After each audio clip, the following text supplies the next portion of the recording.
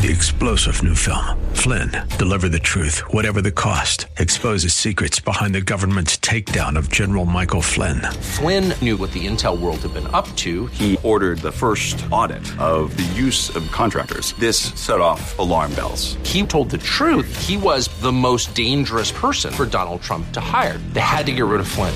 Flynn, deliver the truth, whatever the cost. Available now. Watch it today. Go to salemnow.com. salemnow.com. We got 300,000 before they conquered us. They died of southern fever and southern steel and shot. I wish they were 3 million instead of what we got.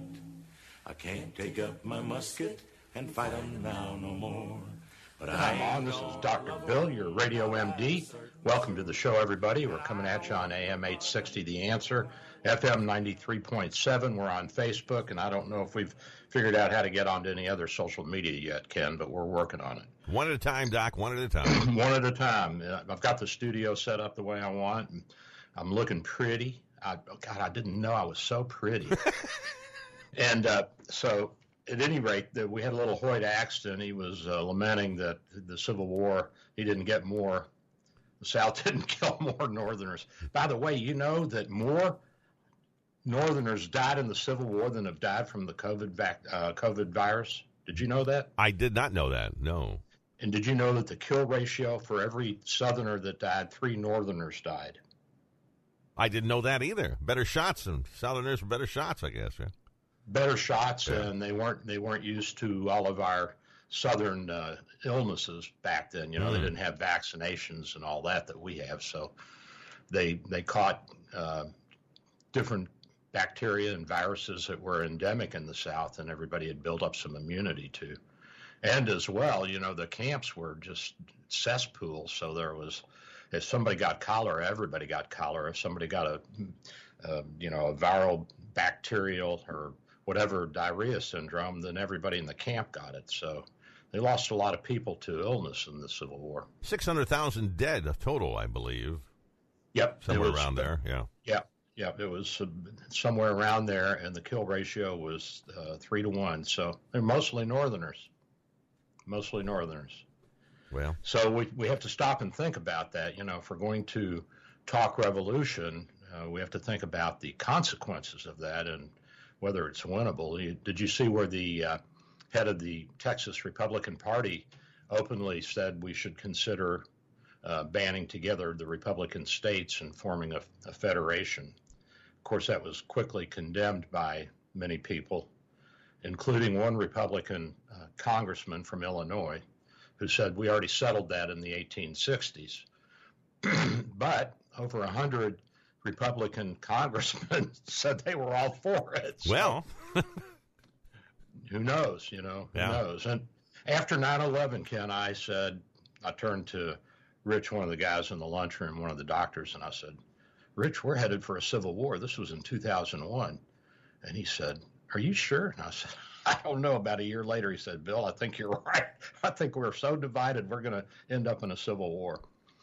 And, well, that would be sad. I hate to see that, but, you know. Yeah, it would be. Yeah. I hope that we can figure out how to work it out. And I hope that that the left understands that they may be willing to fight at the ballot box, but are they really willing to put their life on the line for their belief, you know? We'll see. I don't. We got all the guns, so. Well, yeah, but it's going to depend. If we do have a civil war, it's going to depend on how the military shakes out. You know, which way will the military go? Because that's where all the big assets are. Yeah. And, you know, civil wars are not fought over things that we traditionally think of. There's a lot of different reasons that civil wars are fought. Causes, according to some of the political scientists, of course, extreme poverty will always breed resentment. And I think that part of the problem here, Ken, is that the left has convinced so many people that we have extreme poverty in the United States that they really believe it. Of course, we don't. You know, we're so affluent, it's almost disgusting. What's extreme to us is not really extreme. No. Not even close, if you look around the world. Yeah. everybody's got a cell phone and a TV and a car, and there's plenty of food around. And the only people that are starving are the bums on the street and those who are abused and neglected. And they can get help. I mean, there's places there for them if they want to. Help. Yeah. I mean, abuse, that's a societal problem, obviously. We have to protect our children and our elderly if they're being abused. But so at any rate, countries with a gross domestic product of less than $6,500 per person, that was several years ago, so it's probably up to about 10 or 12,000 a person. And we're at what, 30,000, something like that? Somewhere around there, yeah. Yeah. Political instability in new or failing states. We're not new. I don't think we're failing. I think that maybe some of the states within our country are having some hard times. Rough terrain enabling rebels to hide easily. And that was one of the assets that the South had in the Civil War was the terrain and being on home ground for the most part and knowing how to fight a defensive war. Large populations, we've got that. And external financing, and we've got that. We don't have it perhaps directly, but we have it indirectly. The communists or Chinese are funding the Democrats. We know that. That's a given. So they have funding in that respect. I don't think we have any. I don't think the right has any external funding. Do you know of any? Not that I've seen. I've gotten no checks. Well, somebody tried to send me some money. They did? From Nigeria? From Nigeria, yeah. No kidding. No, I jumped right on that one, Doc. Don't let that one get away. You won the lottery. Oh, that's right. Congratulations. All you have to do is pay the taxes, so Tim, send me $40,000. Oh, I got some breaking news, and you'll hear it first here. And I probably will get in trouble with Barb, our station manager, but we gave her the monoclonal antibody, that has been made that fights the COVID virus. It attaches itself to the spike, the S protein, the little spikes on it, and then the white blood cells come around and eat up all the viruses they can. And then Barb can go eat some more. They're greedy little things, those little white blood cells. They love to eat that. So, at any rate, here's the story. Barb will probably be on the phone texting me or calling me in a minute. She called and said she wasn't feeling well and that her initial rapid COVID screen test was negative, but she's waiting for the PCR. This was on Wednesday, so I started her on some outpatient treatment, and she was feeling better on Thursday, but her PCR test, the more definitive nasal swab test, came back positive. So we have now got at St. Pete General, at our hospital, we've got the monoclonal antibody, and the government, of course, has said it's okay, emergency use of that, and then the corporation said it's okay. Now, if you get if the healthcare facility gets this monoclonal antibody for free, they can't charge for it. They can charge for the time and effort of giving it. So I called Barb and got her set up. We had her come into the hospital. We're doing it outpatient, and it's a 4-hour infusion in the vein, and then she went home. And I heard from her yesterday a few times, and she sounded fine. She sounded like she was doing really great. So that's another weapon we have in our armamentarium. And as you pointed out last week, we've got the vaccine coming. So I think it was approved late Thursday evening. Yeah, I just read a little while ago it's going to be on trucks today. They're going to be sending it out from wherever it's being stored right now. Yeah, and it's so it has to be stored at like minus 90 degrees Fahrenheit. And the reason is that the mRNA vaccine, the fragment of genetic material, the messenger RNA, that is being used as the stimulus for the lymphocytes to make antibodies, and the antibodies then attach themselves to the virus, and then other white blood cells come around and gobble them up because they recognize them as foreign. At any rate, so this is a very heat-sensitive, I guess a chemical, if you want to call it that, or protein or molecule, so it has to be kept cold. Now, it's going to go to a few hospitals in the state initially that have the deep freeze facilities, and I think in our area, Tampa General and Brandon Regional have those facilities, so it'll be doled out from there. It will be okay to refrigerate it for 4 or 5 days after you mix it up. You have to thaw it out. So you take it from the freezer and you put it into the refrigerator and you let it thaw out for a few hours, and then you can mix it and give the dose. And so it'll be good for a few days after it is quote quote thawed out, and that's going to make it much more efficient and much more distributable. Now, the governor has decreed, as in every state the governors will decree, who will get the vaccine first. And of course, the first will be the frontline workers, those of us who are seeing the COVID patients, Ken. And so I'm at the front of the line because I'm older.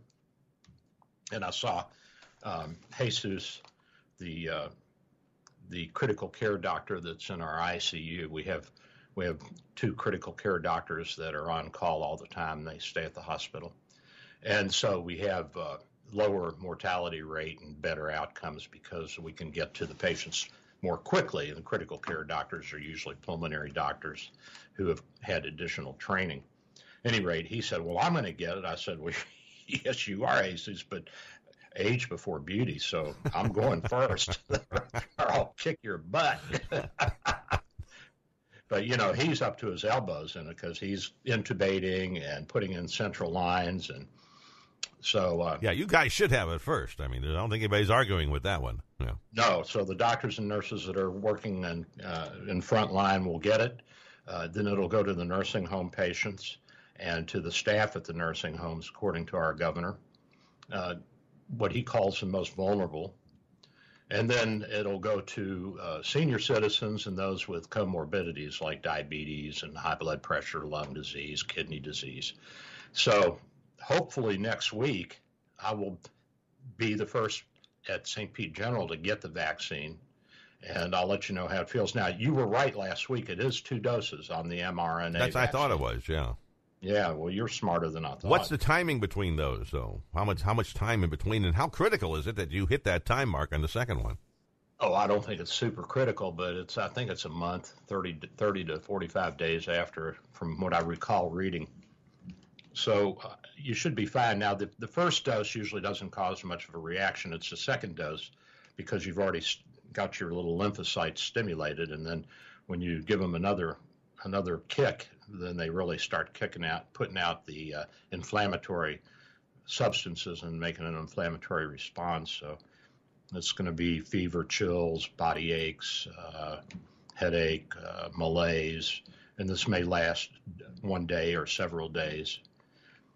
And it's important, though, that you have a reaction to it, because that means you're making the antibodies, because once your T lymphocytes, those little white blood cells start cranking out antibodies to fight the virus, they're also cranking out interferon and inflammatory chemicals in the body that are used to help fight infections. And some of those are helpful and some of them are not, just like anything that's evolved with us over the millennia. Some of the defenses that we have developed work, and some no longer are of value. But at any rate, this is okay. And you can treat this with anti-inflammatories like Advil or Aleve. Tylenol will relieve fever and pain, but it's not going to do anything for the inflammation. The inflammation is addressed by the nonsteroidals like Advil and Aleve, Motrin.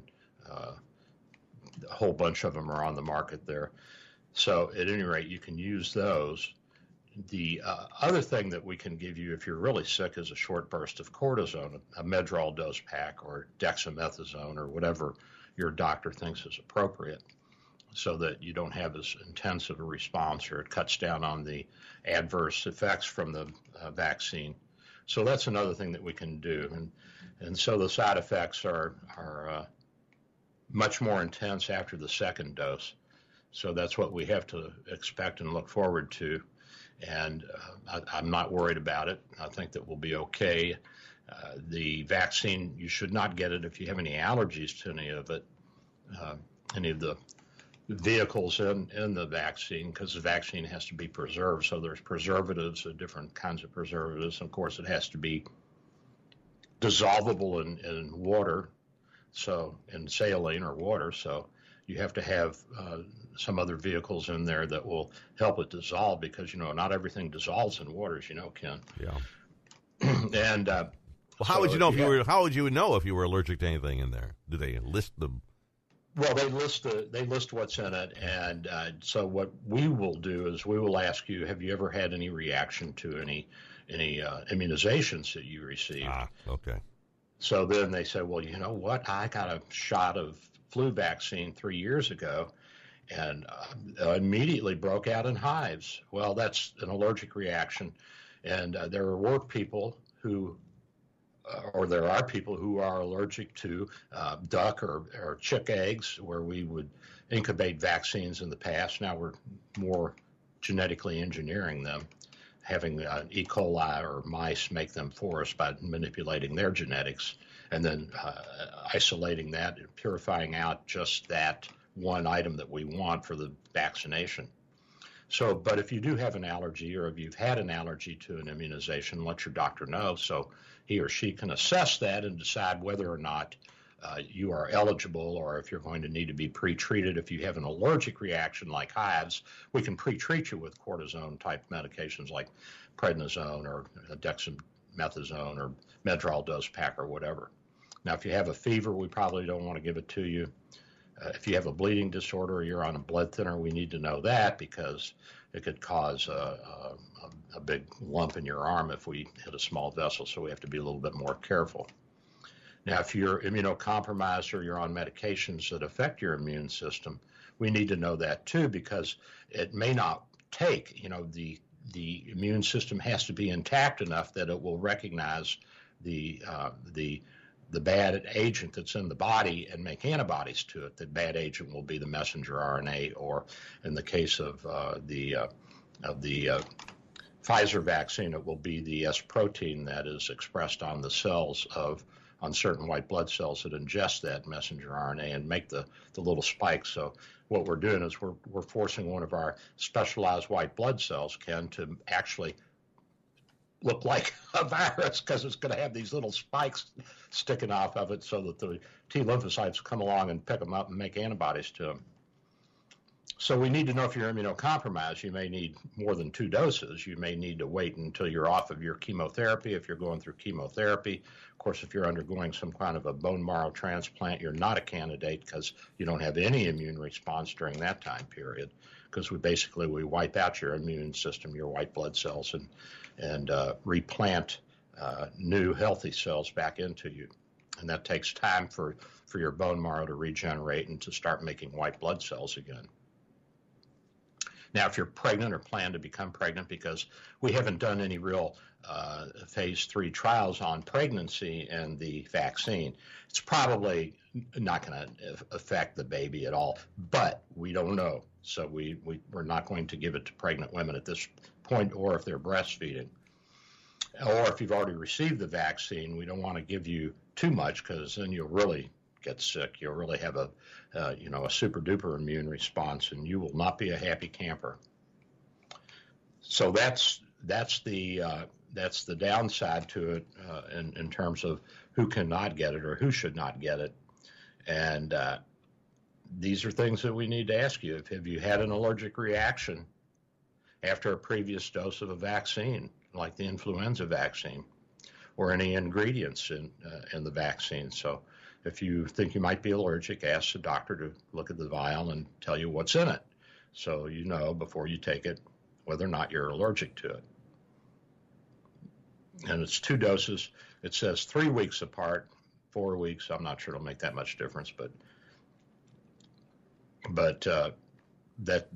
that's the mantra right now, Ken, is 3 weeks apart. All right. Now, this has been used. It's approximately 20,000 people in the clinical trial have had it, and so it's safe and effective. And again, the problems that you're going to have are pain where you get the shot, just like you do with the flu, Or I told you I got the shingles vaccine. Oh, my God, I was sick for a day. My wife got it, too. We both had aches and fevers and everything. But that's a good thing. Better than the shingles, yeah.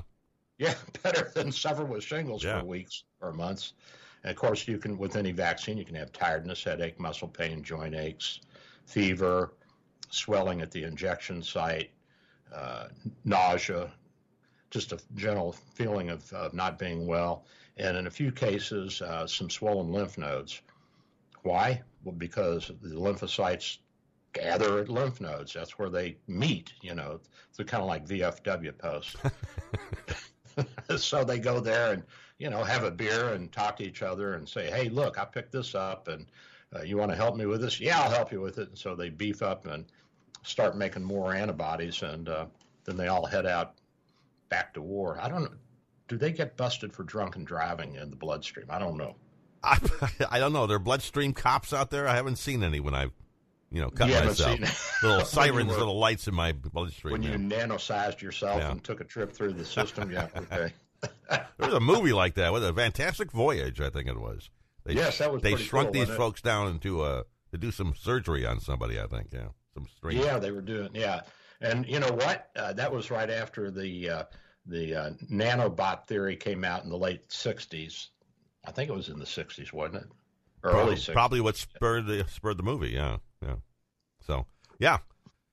So the nanobots were actually guys in little itty-bitty submarines floating around and fighting off disease. And Yeah, going after blood clots with lasers. I think that's what they were doing. Yeah. So don't forget to get your card to show that you've been vaccinated, because if you have your card and you've received the vaccine, then you'll be cleared to travel and do things that other people who haven't received the vaccine yet can't do. Now, do we know yet if this is how long this lasts? I mean, is it good for life? Is it just I need a booster shot every couple of years? Do we have any idea on that yet? I haven't seen any literature on that. I looked because you brought that up last week, Ken, but I'm sure that it'll be a good while, as long as it doesn't mutate. It should be several years. I would think it would be like shingles or any of the other viral vaccines. It should last a pretty long time. But if it mutates, that's a whole nother story.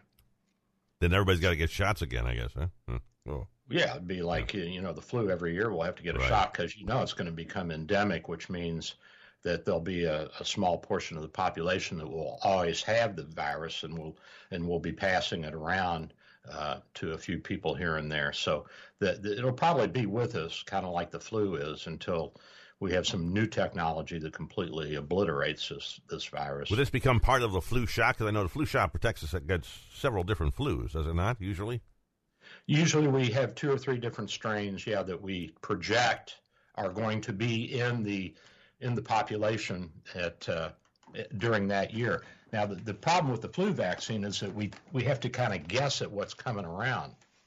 So we end up being about 75% effective.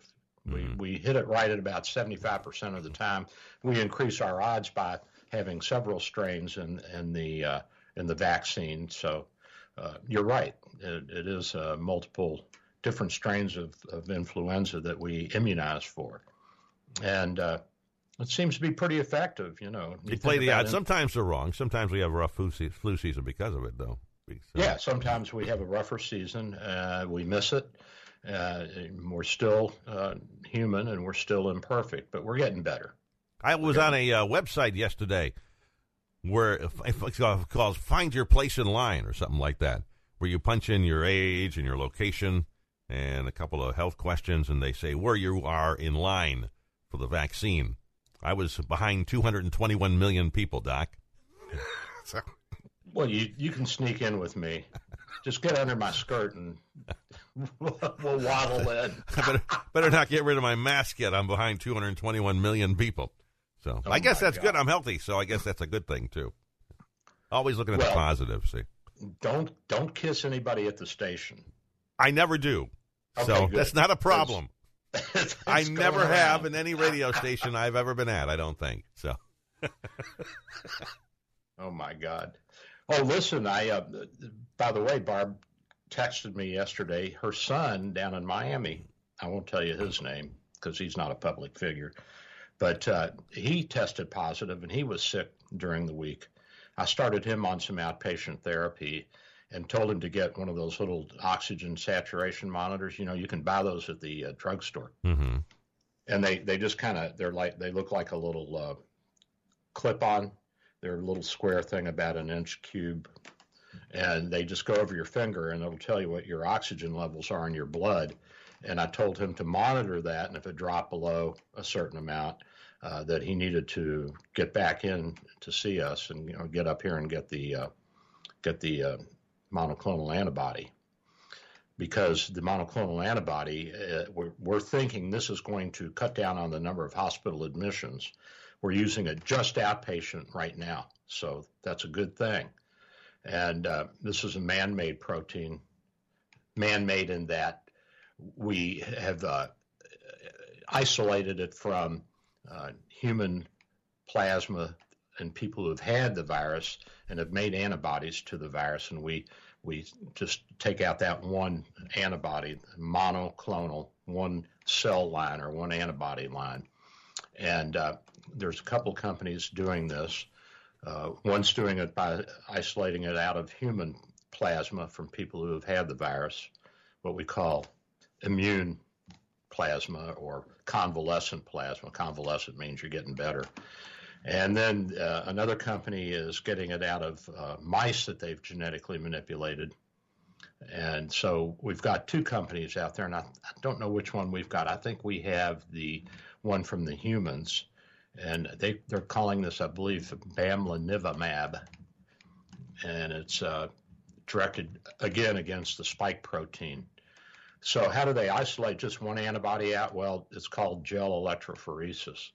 And what we do, Ken, is we know that different antibodies and different proteins weigh a different amount, and they have different electrical charges, believe it or not. So it's kind of like some things are more magnetic than others. And so we put a small charge in this gelatin pool, or it's semi-solid, and we put the plasma at the bottom of it, and we put a little electrical charge at the top, and we know where this one stops, and we just cut that out and clean it up and purify it, and that's how you do it.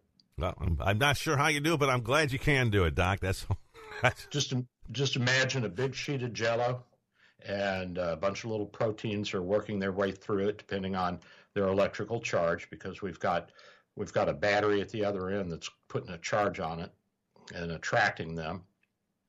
And some stop earlier than others because their electrical charge is weaker. And some go further. And we know right where it is, right in the middle of the Jell-O pan, where the antibody is that we want, and we want to purify. And we just take our little knife, and I mean, it's a little more, technical than that. Yeah. But we just slice it out. Excellent. And purify it. There's some very smart people out there. Well, thank you, Ken. Yes, that's right. Now, rest your brain, Doc, while we take a commercial. What do you say, huh? Commercial? Yeah. Oh, my God. You mean it's time for a coffee break already? It is, sir. All right. Okay. Well, I'm Dr. Bill. I'll be right back, and I'm at 727-384-6411. 727-384-6411. Let's hear a little Ahoy. And Southern Steel and Shot. I wish they were 3 million instead of what we got. With SRN News, I'm Michael Harrington in Washington. They are off. The first trucks carrying a COVID-19 vaccine for widespread use in the U.S. have pulled out of a Michigan manufacturing plant this morning. The states will have those shots within about 24 hours. Initial doses of the Pfizer vaccine will likely be limited to healthcare workers and residents of nursing homes. Police in Olympia, Washington say one person is in custody following a shooting at a violent protest between two heavily armed groups near the Capitol building. It happened yesterday afternoon. The police department says the person who was shot was transported to a hospital by other civilians. Injuries are unknown. And Japan's daily coronavirus cases have exceeded 3,000 for the first time, while the government delays stricter measures for fear of hurting the economy ahead of the holiday shopping season there. This is SRN News.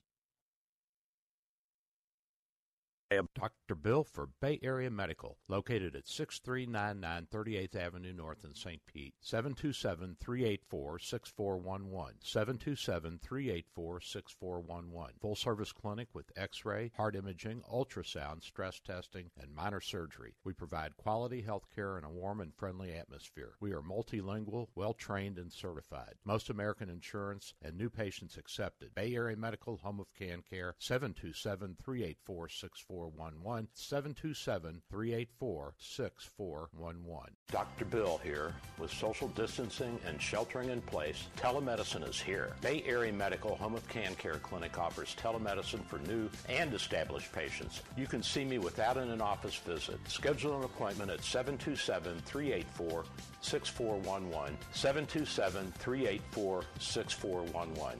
When it's time for your appointment, type this web address into your cell phone or computer web browser, doxy.me/Bay Area Med. A cell phone works well and is all you really need. For computers, you need a web camera and speakers. We'll give you this address when you call for your appointment. We accept most insurances and travel insurances. Canadians and visitors, please call your travel insurance company for an authorization number prior to the visit. Copays and deductibles apply. Self-pay rates are available. Just ask. We accept credit cards, PayPal, and Stripe. 727-384-6411, 727-384-6411.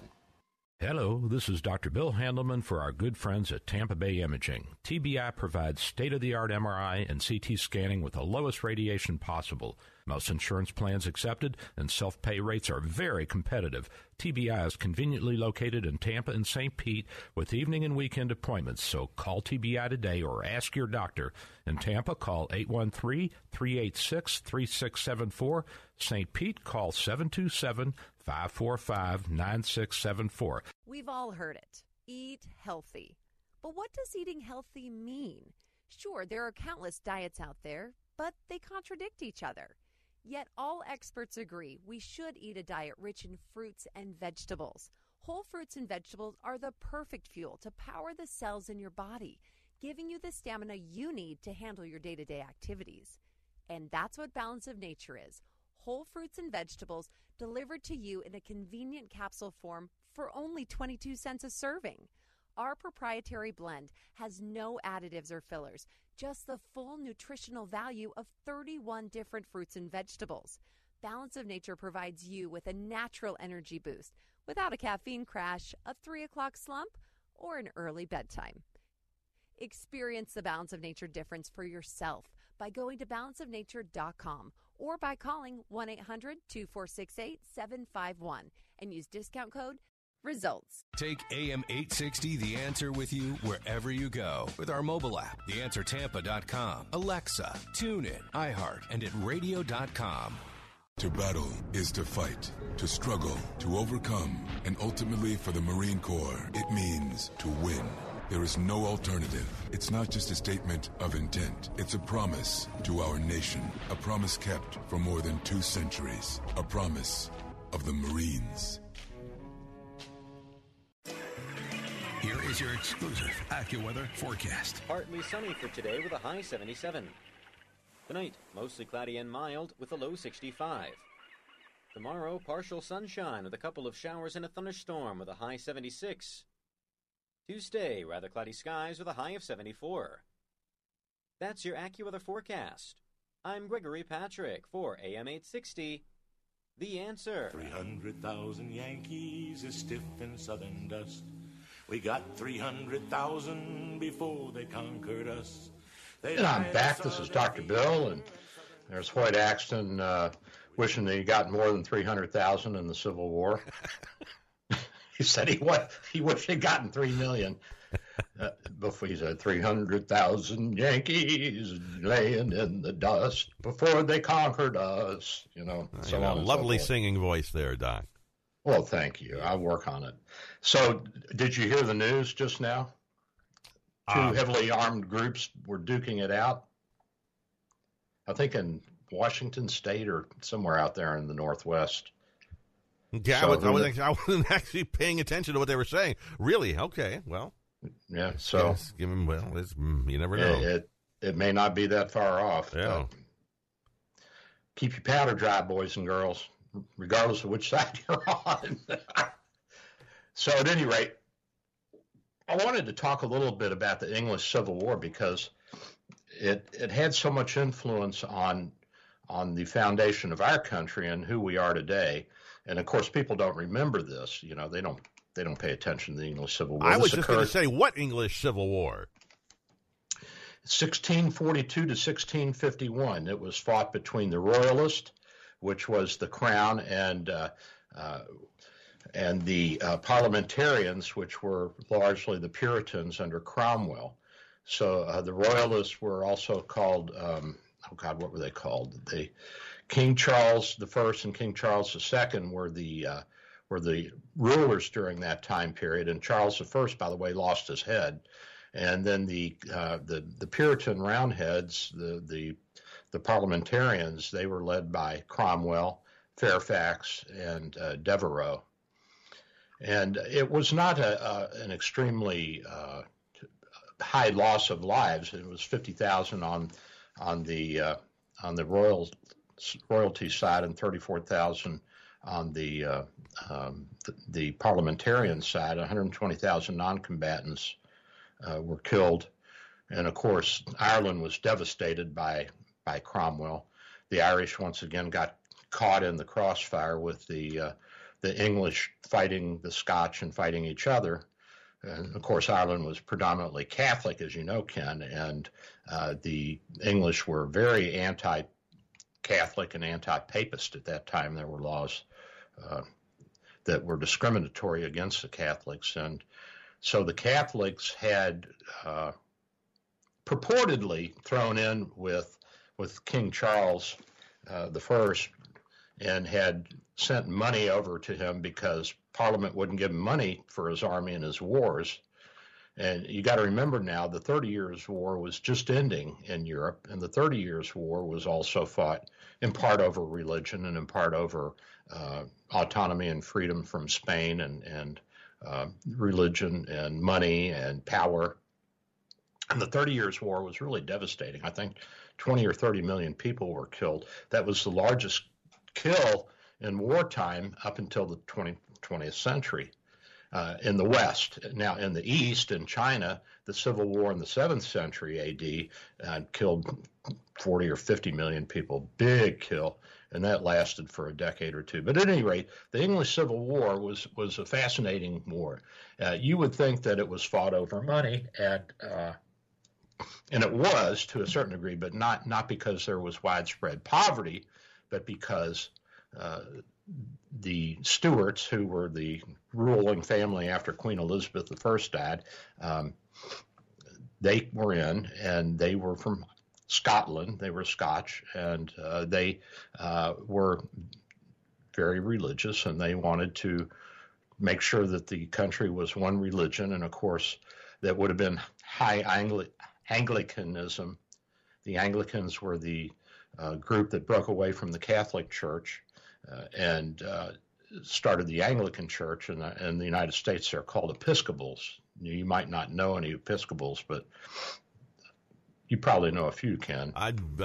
We haven't talked about it. If I do, so. Yeah. But they're kind of like watered down Catholicism. Confession is, have a cup of tea. Oh, pardon me, Vicar. I didn't mean to, step on your toe. But at any rate, the common folk, they wanted to go their own way and think their own thoughts, and they wanted to interpret the Bible the way they wanted to interpret it. And the Crown, the Stuarts, they said, well, we really need one religion, and here's the prayer book, and that's it. And everybody has to go to church, and you can't go to anywhere but an Anglican church. Well, that didn't sit very well. So it's somewhat similar to what the Democrats are saying. We're all going to read from the same prayer book, which is secularism. I'm not sure what it is.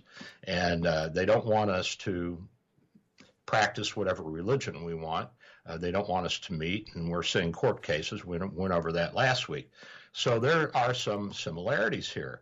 And there was also a fight over the money. How would the money be spent?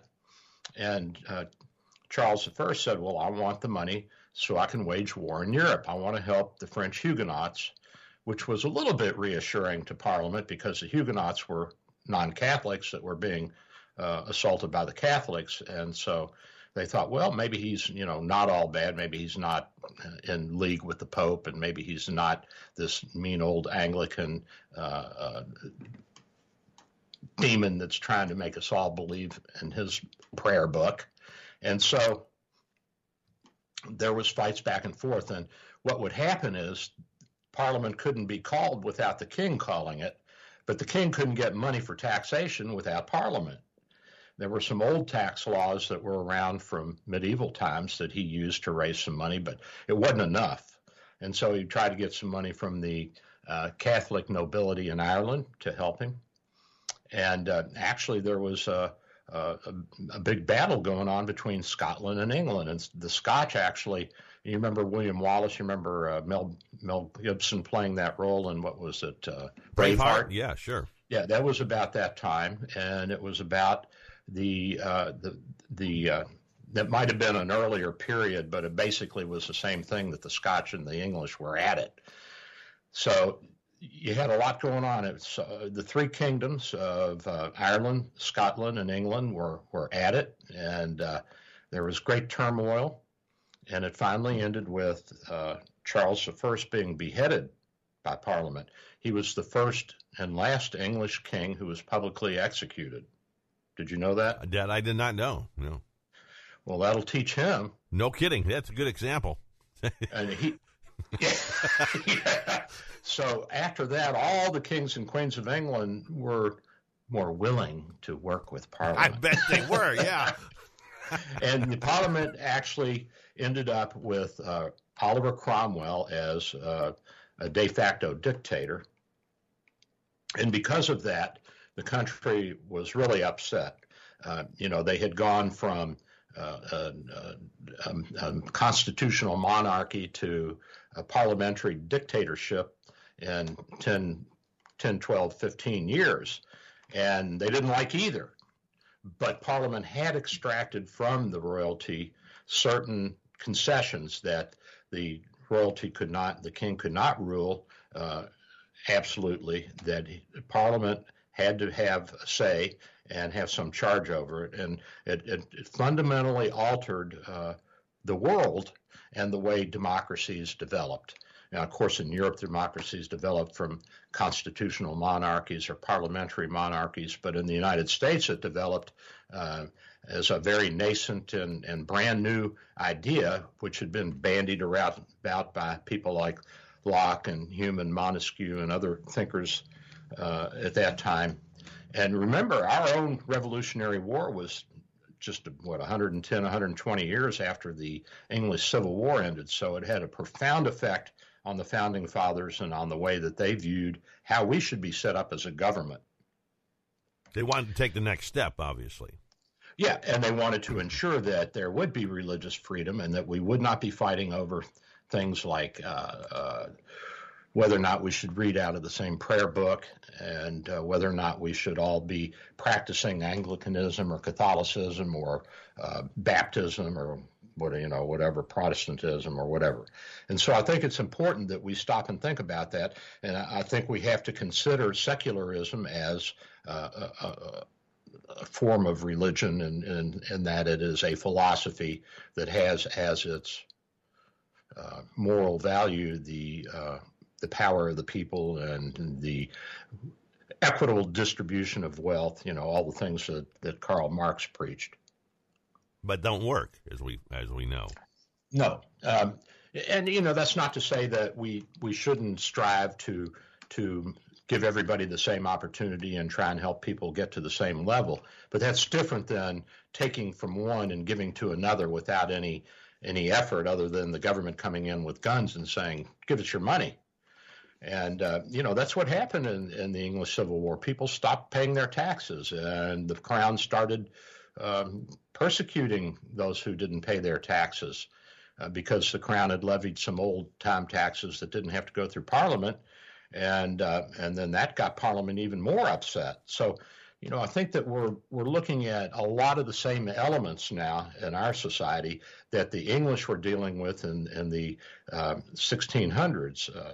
You've got all these wars that have recently ended. You've got soldiers who are trained, and it's a loaded gun, so to speak. You've got big battles over money and taxation, and you've got big battles over religious freedom and freedom of expression. Why is it okay for Black Lives Matter and Antifa to go out and openly voice their concerns and opinions, but not for people on the right? And these are the questions that we're asking ourselves. And you may say, well, are these things really worth fighting over? Humans have fought over these things for eons, and they will continue to. Hopefully we can resolve this peacefully. I don't want to see us go to a civil war. But, this all started with Queen Elizabeth, and she shared more control with Parliament. And then after her death in 1603, the Stuarts, her cousins, took over. James I, he was King of Scotland, and he was next in line, heir to the throne of England, because he was Mary, Queen of Scots' son. And so that gave him a right, and there was no one, because you remember Elizabeth was the Virgin Queen. Remember that? Mm-hmm. I've seen the show. Yeah. Yeah. So yeah, and the reason they called her the Virgin Queen is because she refused to marry, and she never had any children. Now I don't know if she was a virgin or not. I didn't really get that close to her in those days, but at any rate, James I still believed in the divine right of kings and monarchs. And people were changing, people were saying, why would God give this guy some divine right and not the rest of us?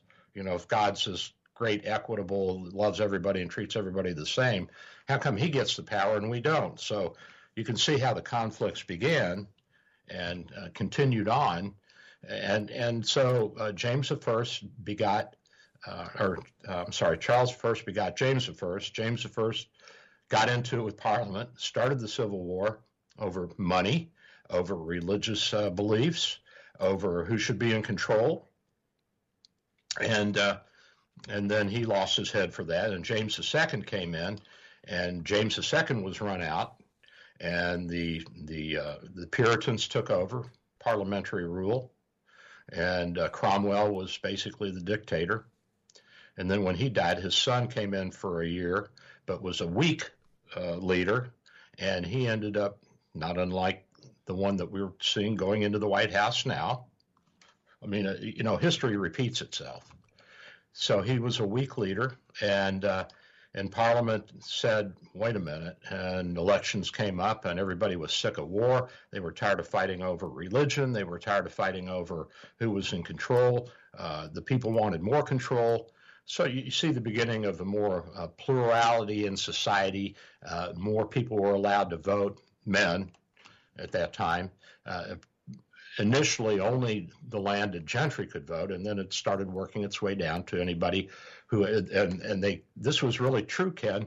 If you had a fireplace big enough to put a pot, a cauldron in and cook, then you could vote. Really?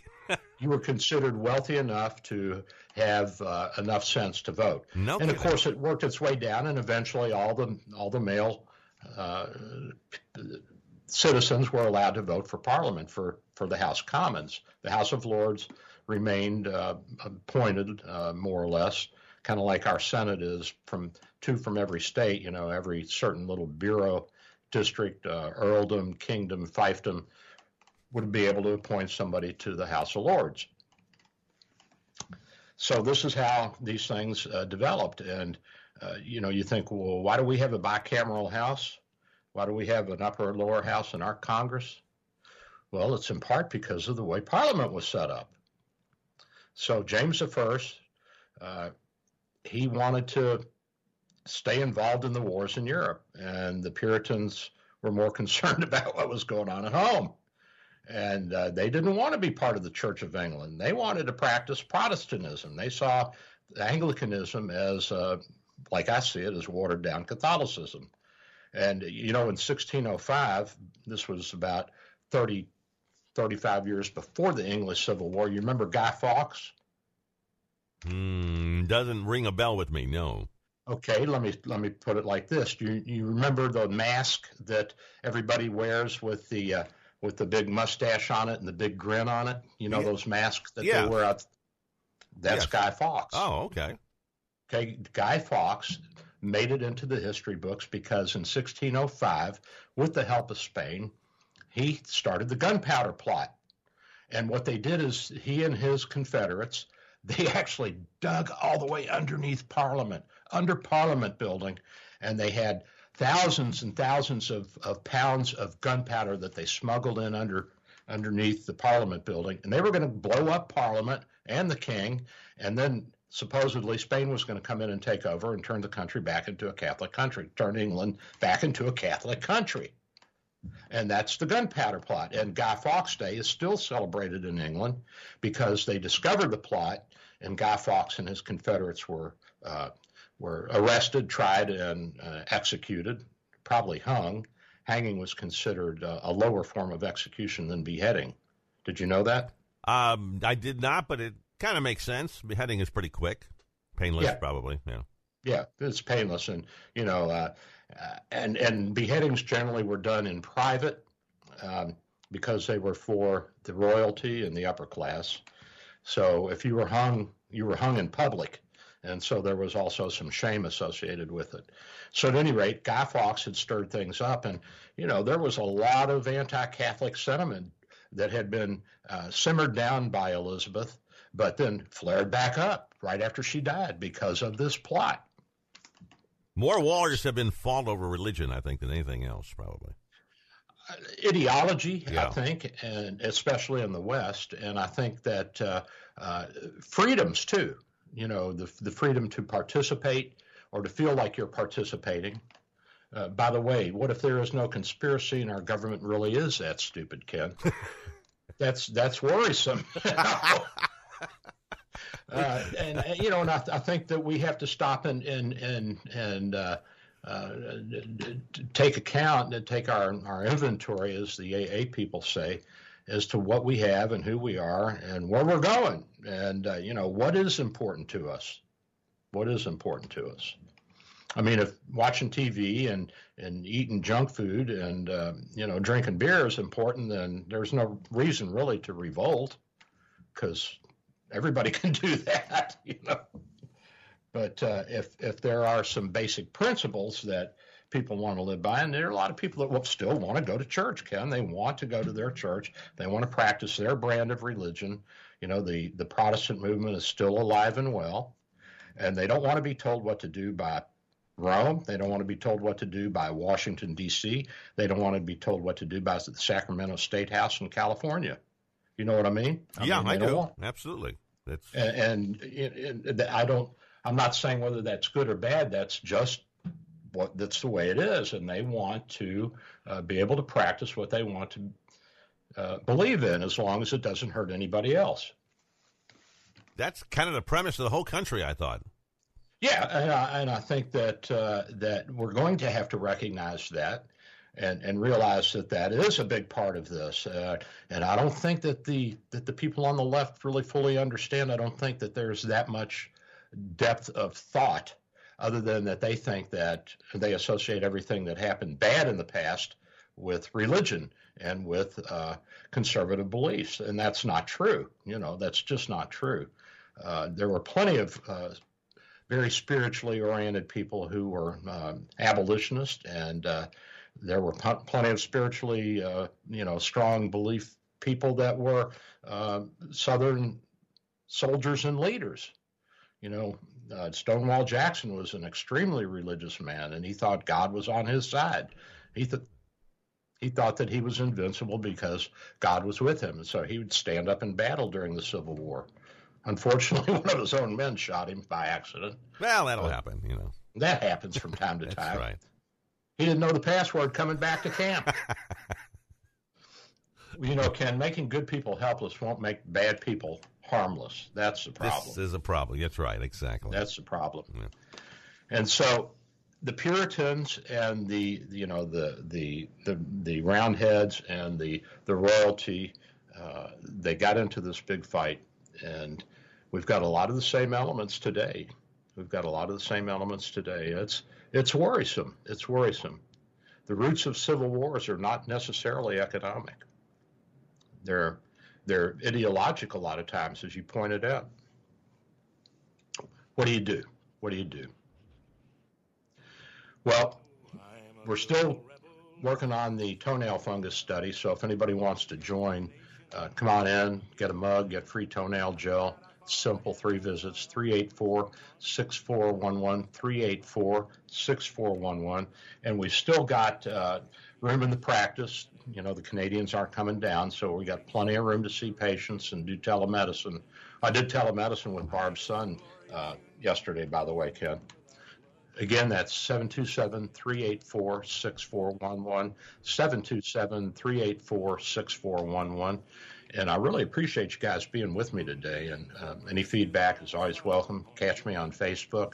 Check out my website. It's not up to date, but at least you can see a little bit about me and catch the old shows. Ken, I want you to have a good weekend, and I'll make sure you get up there and get a vaccine before some of your compadres do. 300,000 before they conquered us.